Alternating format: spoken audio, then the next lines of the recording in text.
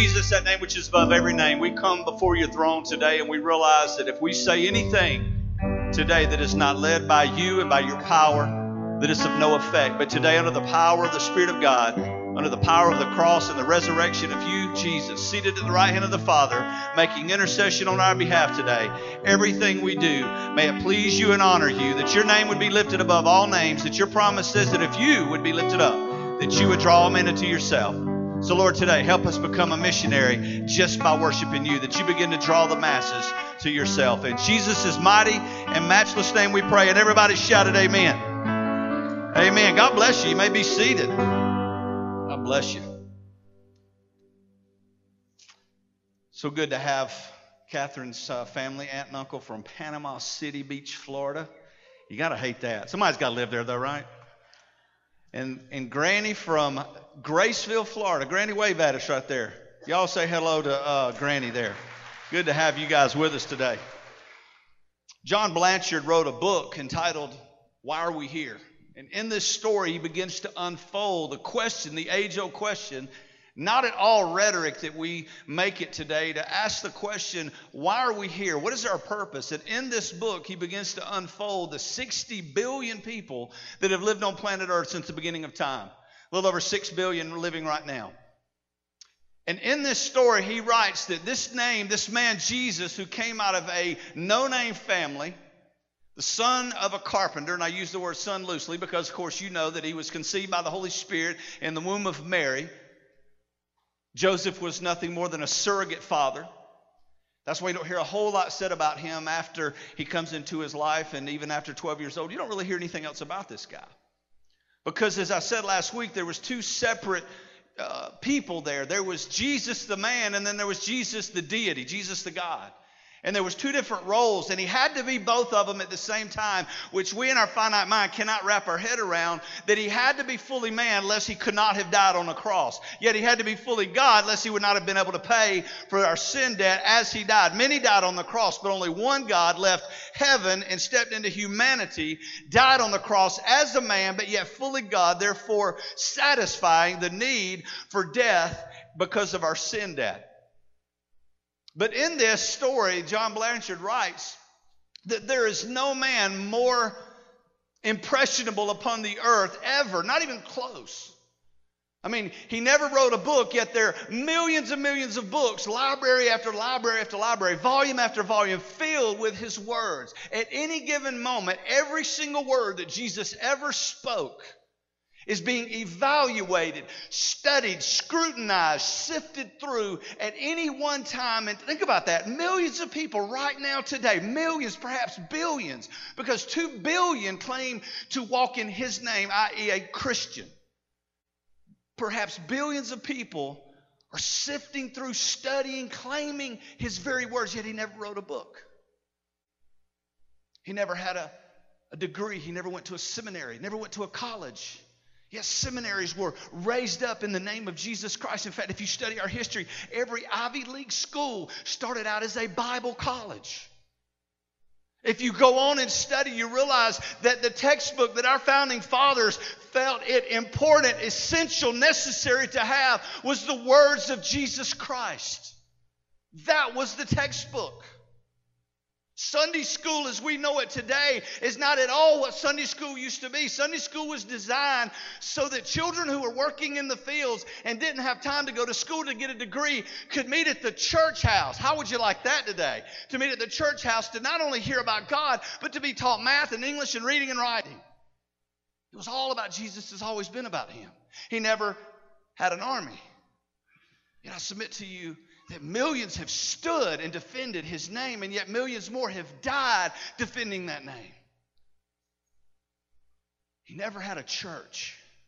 But if we want to really break through that and say, well, maybe he did. There were 12 men that were his church. But he never had a mega church. He never had a home. He never had a place to lay his head and to call his own dwelling domicile. But watch this. Out of those 12 people that he had, let's just say he had the largest church split ever known to mankind. Because at the cross, there was but one, and his name was John the Beloved, who stood in the ranks, stood with Mary, his mother, because one of the 7 things, of course, we know that he said on the cross, one was to John and, of course, to his mother. His whole church split.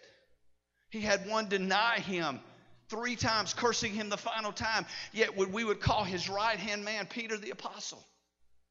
He had yet another who was his purser. He had one that was his treasurer, who would not only deny him, but that would betray him to the face with a kiss on the face for 30 pieces of silver, the cost for a common slave. But yet today, churches upon churches upon churches upon churches. I don't know if you saw the news in the last 2 days. Cuba is in revival. Has anybody seen that? 16,000, I had to listen to it. I went back and looked it up. 16,000, not people, churches have been raised up in Cuba. Evangelical Christian churches in the last little while. 16,000. All about this man named Jesus, who came out of a small, minuscule town. Yet he changed the world. In Matthew chapter 16, Jesus had met his disciples in Caesarea Philippi. I'm not going to ask you to turn there, just the dialogue. Jesus said, "Who do men say that I am?" One retorts, "Some say that you're Elijah. Some say you're a prophet. Some say you're Jeremiah. Some say you're John the Baptist." And that was the dialogue that occurred often throughout the disciples' circle. What are people saying out there? Not because he wanted to be popular, but because he wanted to know how to dress the men that God had entrusted in his earthly ministry. Because the next question kind of settles all of that. He really didn't care what they were saying, because he'd come back and he said, "Who do you say that I am?" And of course, Peter's retort was brilliant. "Thou art the Christ, the Son of the living God." And Jesus responded back to him, and he says, "God has delivered this to you. This is not something that you have fabricated in your own mind. This has come from God to you." And watch this. He said, "Upon this truth, I will build my church, and the gates of Hades will not prevail against it." And I said last week, and Pastor David and I was talking just as a sidebar to that verse, aren't you glad that it's Jesus that's building his church? Because if you and I build his church, we'll fall. If this church is built upon me or you or anybody else, it's going to fall. But if we rest in the embrace of Jesus building his church, watch this. There's not a man, there's not a demon in hell that can come against the church of Christ.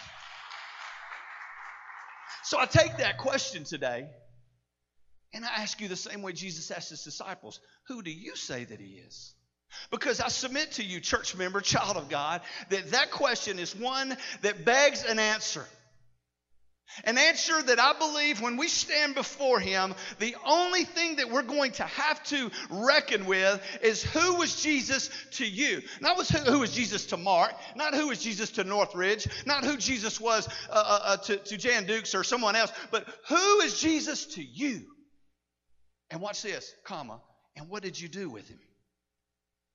Because you can't ignore it. To ignore Jesus is absolute fatality.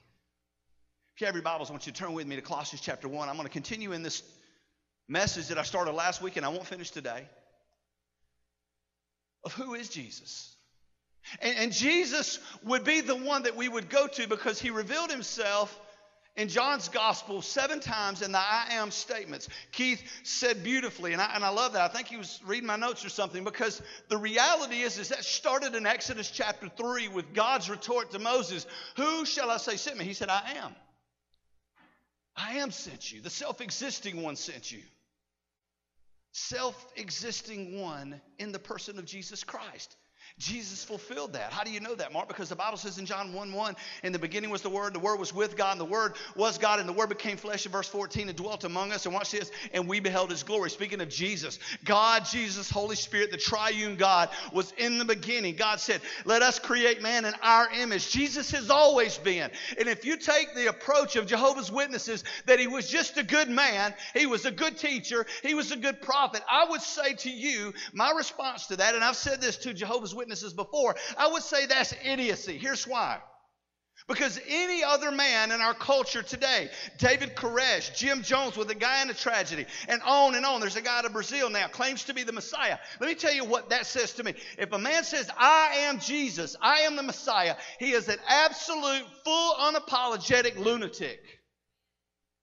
Yeah, you can't say Jesus was a good man, a good teacher, a prophet, a well-to-do whatever, and in the same sentence say he claimed deity. He would be a lunatic. So the question begs this Answer. Here's where we land on that today. We got to decide, is Jesus a lunatic that we're following, that we're gathering under? Sounds even sacrilegious to ask that question, doesn't it? What if, just what if everything that we have believed, David, from the beginning of us being brought up in our parents' home, that this book is inspired by God, that it speaks of a man named Jesus, the indwelling of the Holy Spirit. What if, just what if, guys, play a game with me. What if it's all lies? What if it's a lie? We have to ask that question. Well, my answer to that is very simple. If it's a lie, and there's no God, and there's no dwelling place in heaven, and there's no hell, and there's no Satan, here's the deal. Watch this. At best, or may I say at worst, we will be good people trying to do something that has value above ourselves. When we die, if it's all a lie, then we just die a pretty good gal or a pretty good guy. But what if it's right? What if it's truth? What if it's real? Watch this. If it's real, Wally, watch what happens. And I've had this encounter with many atheists. And this is the point of reference that they have to come to. What if, just what if, you and your quote-unquote intellect, your biology degree, what if you are wrong and there really is a Jesus, there really is a day of reckoning, there really is a moment where you will bow your knees before a holy God to only hear him say, "Depart from me, I never knew you." What if you're wrong? Let me tell you what's wrong. If you're wrong and there is a God and there is a Jesus and there is a blessed hope, then you will be separated for all of eternity in a place that was never prepared for you and I. The trade-off's pretty simple. I'm just going to jump off in it fully, hook, line, and sinker, that it is real. That there is a Jesus. That there is a hope. That there is an indwelling of the Holy Spirit. That there's no weapon formed against me or you that shall prosper in Christ. I can do all things through Christ which strengthens me. That wasn't even part of the message, and you got that free. Colossians chapter 1. Real quickly, let me read this to you. Verse 12 through 15. Just going to read a few verses. I'm going to unfold something for you. Paul, writing to the church at Colossae, said this: "Giving thanks unto the Father, which has made us meet." And that word literally means to be fitting. It's a picture of God looking out and seeing that it was not good for man to be alone, so he brought him a help meet. Stephanie Pritchett, almost 26 years ago, Barnum at the time, became my help meet. Everything that I was not, she is. Everything I was lacking, she brought to the table. If you don't believe me, just ask her. You are, watch this. He says he made us meet to be fitting, I love that, to be partakers of the inheritance of the saints in light, who hath delivered us, love this, from the power of darkness. You no longer have to walk in darkness. Young people, you no longer have to be afraid of the dark. You don't have to be worried about the things you see on the movie screen. Can I tell you what's interesting? How many of you seen the movie War Room? How many of you seen that? Go watch it. Go watch it. You'll get your tank filled. You'll be revved up. You'll be shouting at people in the bathroom. I was in the bathroom. I shouldn't tell you all this, but I was in the bathroom at the theater after I get through watching it, and I was in there at the urinal, and we'll just stop right there, and I was like going, "Lord, you just come down from heaven." This guy's over there next to me going, I was having church in the urinal, what I'm talking about. I know. It charges us up. Watch this. Number one movie in America right now is War Room. However, do you know what's the biggest rise right now in our culture? Is the occult. Mystery. Satanic. All the movies. Check them out, man. Some of the stuff that's coming out today. And watch what he says. He says, but watch this. He said, "You be partakers in the inheritance of the saints of light, who has delivered us from the power of darkness and translated or transferred us into the kingdom of his dear Son, Jesus, in whom we have redemption." Everybody say amen right there. "In whom we've had redemption through his blood, even the forgiveness of sins." If it's not enough that you're redeemed, you're also forgiven. You're new. He who knew no sin became my sin and your sin and Adolf Hitler's sin. And every person who has ever committed a sin, he became that sin, that you and I may be made the righteousness of God in him. And watch this. And I love this is our verse.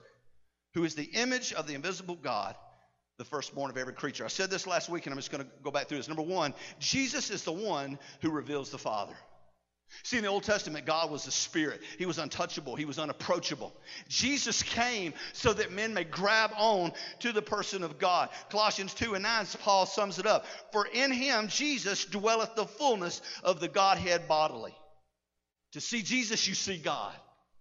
We couldn't approach God, but you can approach Jesus. You can't get to Jesus without the Holy Spirit. He's figured it all out by his provision, making us a way since the fall of man to get back to a holy God. And Jesus was that way. Let me give you real quickly, under the context of Jesus, one who reveals the Father, 7 I am statements mentioned in the book of John. I did 2 of them last week. Number 1, he is that which we feed upon. John 6:35 said, Jesus said to them, I am the bread of life. He who comes to me, watch this, though he shall never hunger, and he who believes in me shall never thirst. Remember I told you last week, Jesus had 2 different relationships. He had that on his mama's side, and he had that on his daddy's side. On his mama's side, he hungered. On his daddy's side, he was the bread of life. On his mama's side, he thirsted. Yet on his daddy's side, he was the wellspring of life, to never run dry, the living water. On his mama's side, he got tired, but on the daddy's side, he lived without any effects from the world or any effects from anything going on. On the mama's side, he was 4 days late at the tomb of Lazarus, but on his daddy's side, he said, Lazarus, come forth. On his mama's side, he died on a cross, but on his daddy's side, he got up.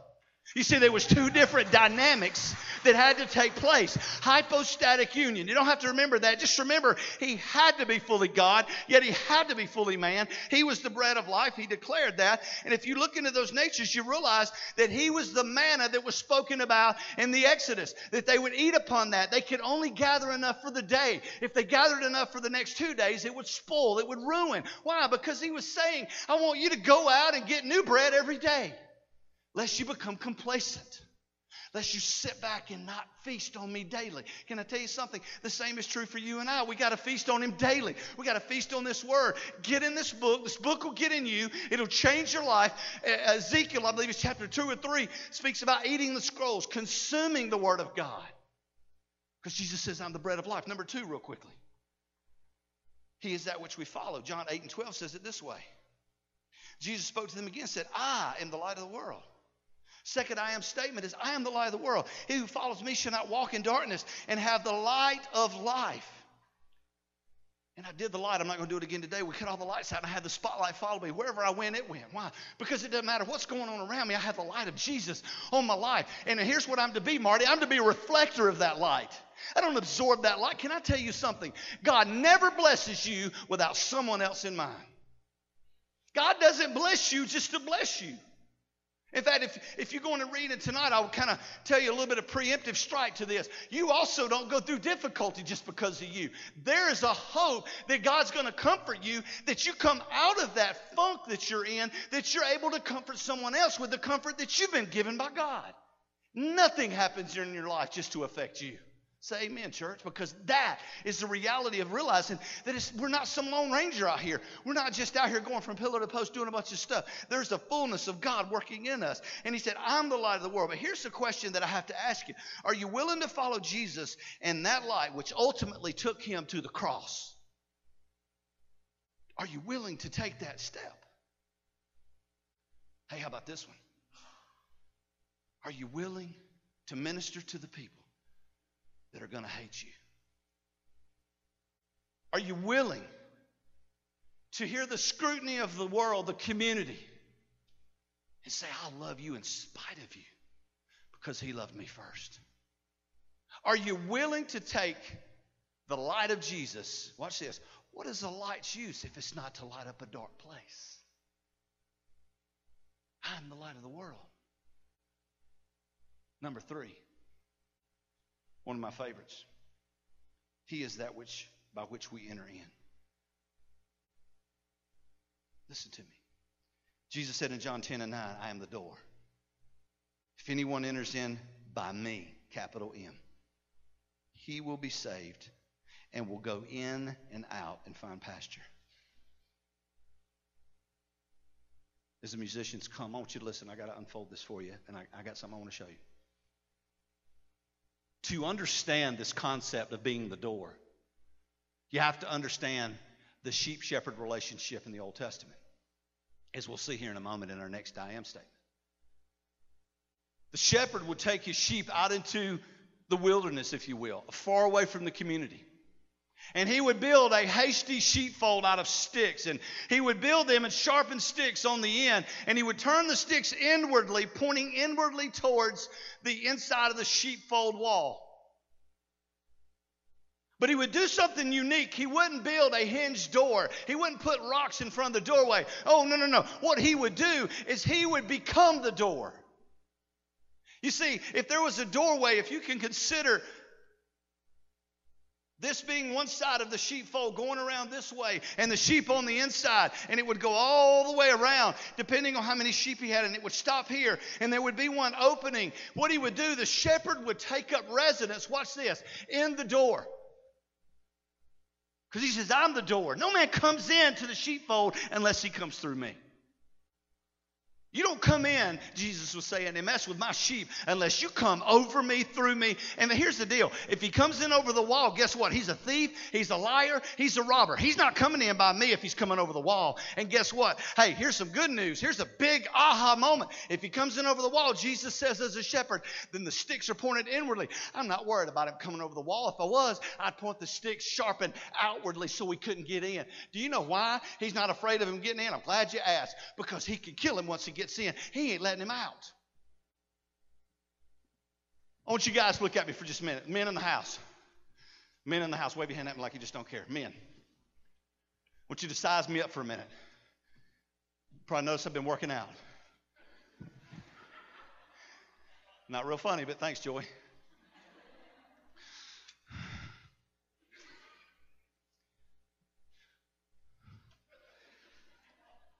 How many men in here, size me up, think you can take me? I want you to raise your hands. Hold them up, men. A couple of girls lifted their hand over there. Really? Hold them up, men. Come on, hold them up. All right. You got a pink shirt on, brother. I'm not real worried about you. Okay. Mike Neely in the back with oxygen on his face is going, I can take you. I don't know, brother. It'd be a good fight. I've seen you. But come on, raise your hand, guys. All right, Ray in the back, yeah, big old boy, Marine guy. John, seriously? Seriously, John? You are a big old boy. I don't know, it'd be a good fight. Hold your hand. Jay? Jay's a big old guy. I get that. Hold your hands up. Hold your hand. Big Dave. Big Dave, seriously, you're my youth pastor. You're going to whip my fanny, buddy?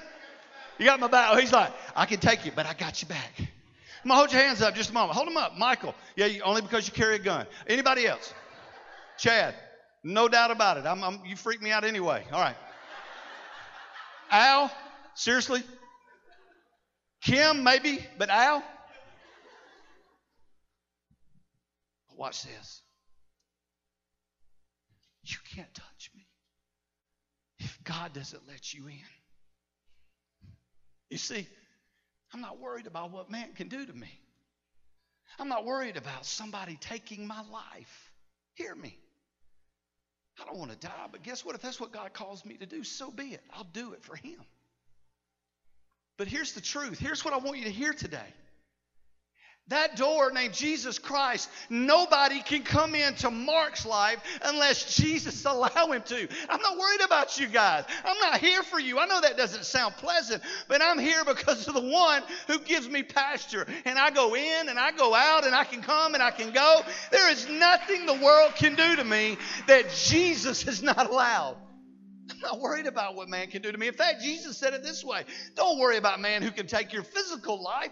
You need to be concerned about the one who can take your soul. You can't touch me. You can't harm me. I wonder, can you take the punches today, church? Child of God, how many of you are saved? Can you take the punches today? I want you to embrace your haters in the life that you live. I want you to embrace those that would say things negatively about you, erroneously about you. Here's the thing. The haters in my life, listen, they have given me a new level of confidence. They've hated me on a level I didn't even know I was on. I've had people say, I don't want you to do this up on the mountain because we don't want this, we don't want that. And I'm going, man, I never even thought about that, but thanks for telling me because that's a good idea. I think I will. Can you take the punches? What does that mean, Mark? Oh, Mark just started a church because he wants to hear himself speak. That hurts. Hey, Mark, don't wear a suit because he's supposed to wear jeans and be, that hurts, a little stab. Ben just wants to be a deacon because he wants to tell people he's a deacon. It's kind of slap in the face. Joy, she just wants to come to church so people can see her worshiping, holding her hands and sits on the front. And you get them too. But can you take them? Can you take the punches and stand up and say, watch this, though he slay me, yet shall I trust in him. There is no weapon formed against me that shall prosper. There's nothing you or anyone out there in the world can do to me that Jesus is not allowed. And if he's allowed it, watch this. Don't worry. Don't have any kind of consideration for what's going on out there. Know that God's got a plan. And in that plan, maybe you suffering a little while. Why? We can be like the apostles in Acts chapter 5, that when they were beaten and when they were persecuted and when they were told, don't you go out and preach this Jesus. The Bible says after they were flogged, they walked out with joy unspeakable, having considered it an honor to be flogged and beaten for the glory of Jesus Christ. And they went right back to the synagogues. Maybe you missed a job because you think somebody sabotaged you. No, you didn't. Jesus shut that door. It wasn't your time. Well, Mark, I want the kind of marriage that you have. Guess what? You can have the kind of marriage God wants for you. You can have a better marriage than me. If husbands, you will love your wife as Christ loved the church. He gave himself for her. He loved her when she was unlovable. He loved her when she was persecuting. He loved her when she was slapping him and pulling the hair from his face and nailing him to a rugged cross. And he said, Father, forgive them, for they know not what they do. You want a great marriage, men? It's all about you. It's on you. It's never been anything but you. You just need to start loving your wife the way Christ loves you. Mamas, you want those children who fear God? Are you praying with them? Are you bringing them to church? Maybe daddy's at home today. Don't you dare give them an option.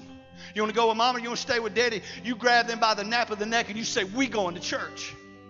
There are many women in this room today whose husbands have come to know Jesus Christ because they were faithful. Don't you dare give up, woman. Don't you dare give up, mama. Wife, don't you give up. Just keep going. There is nothing that can come against you. Jesus is the door of your life. And if anything has come in and onto your life, you can rest assured that Jesus has not only watched it walk by him, he has allowed it to. What are you going to do with it? I'm the door. If any man comes into me, he will have salvation. He will have forgiveness. I will let him go in and out. Where are you today? Who is Jesus to you today? The power of Jesus suggests, just like Keith said, when they came to the garden, who do you seek? He said, we seek after Jesus of Nazareth. I am he. They fell back in John 18. Fell back by the mention of he being the one they were looking for. He passed the demoniacs, and the demoniacs reached out to him. Hey, whoa, what are you doing over here? What do you have to do with us? Don't cast us out. Don't kill us. They're afraid of him. The demons in hell tremble at the very mention of Jesus' name.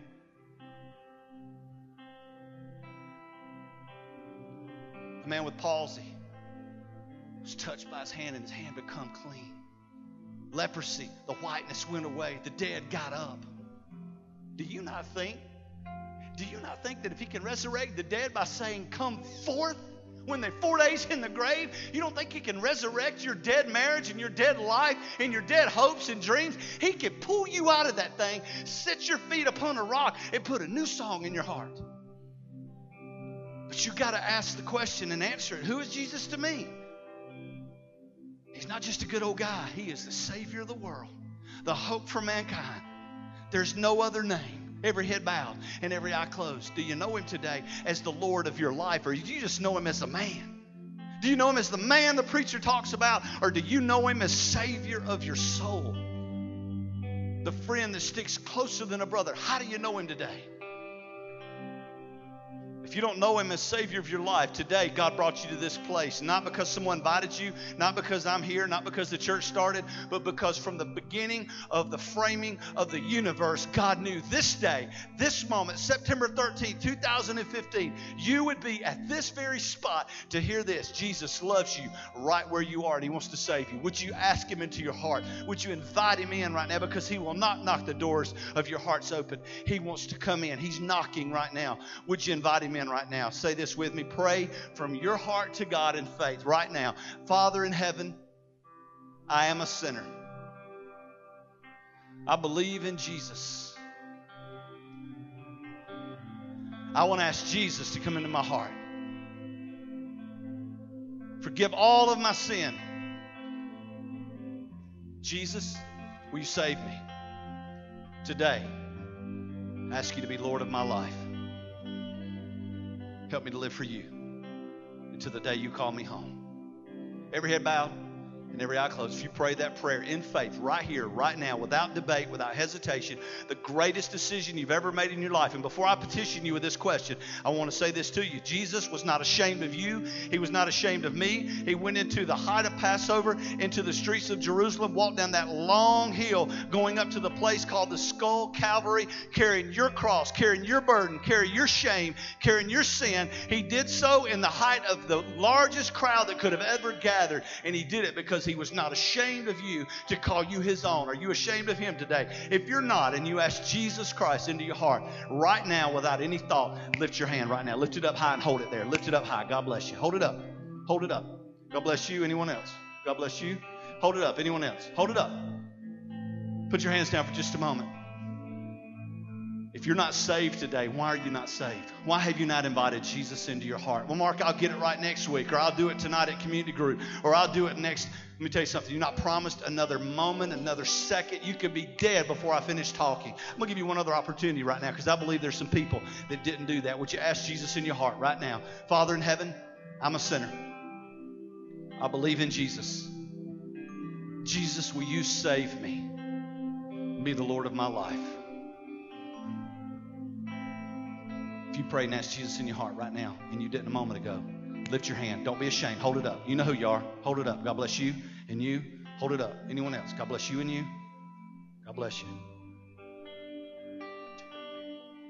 Here's what I want you to do. If you prayed and asked Jesus in your heart, without any debate, there are people down here that want to pray with you. You're not joining anything. We're not going to ask you to say anything. But I'm asking you to come forward. So right now, with every head bowed and every eye closed, right this second, don't you think about it. Don't you argue with yourself. If you prayed and asked Jesus into your heart, right now, get up and come forward. Just prayer. That's all I'm asking. Come on. Don't be ashamed of Him. Take one step. He'll take the rest of them for you. Right now, I want you to take a step. Come on. Come on. Don't be afraid. Don't be afraid. Don't be afraid.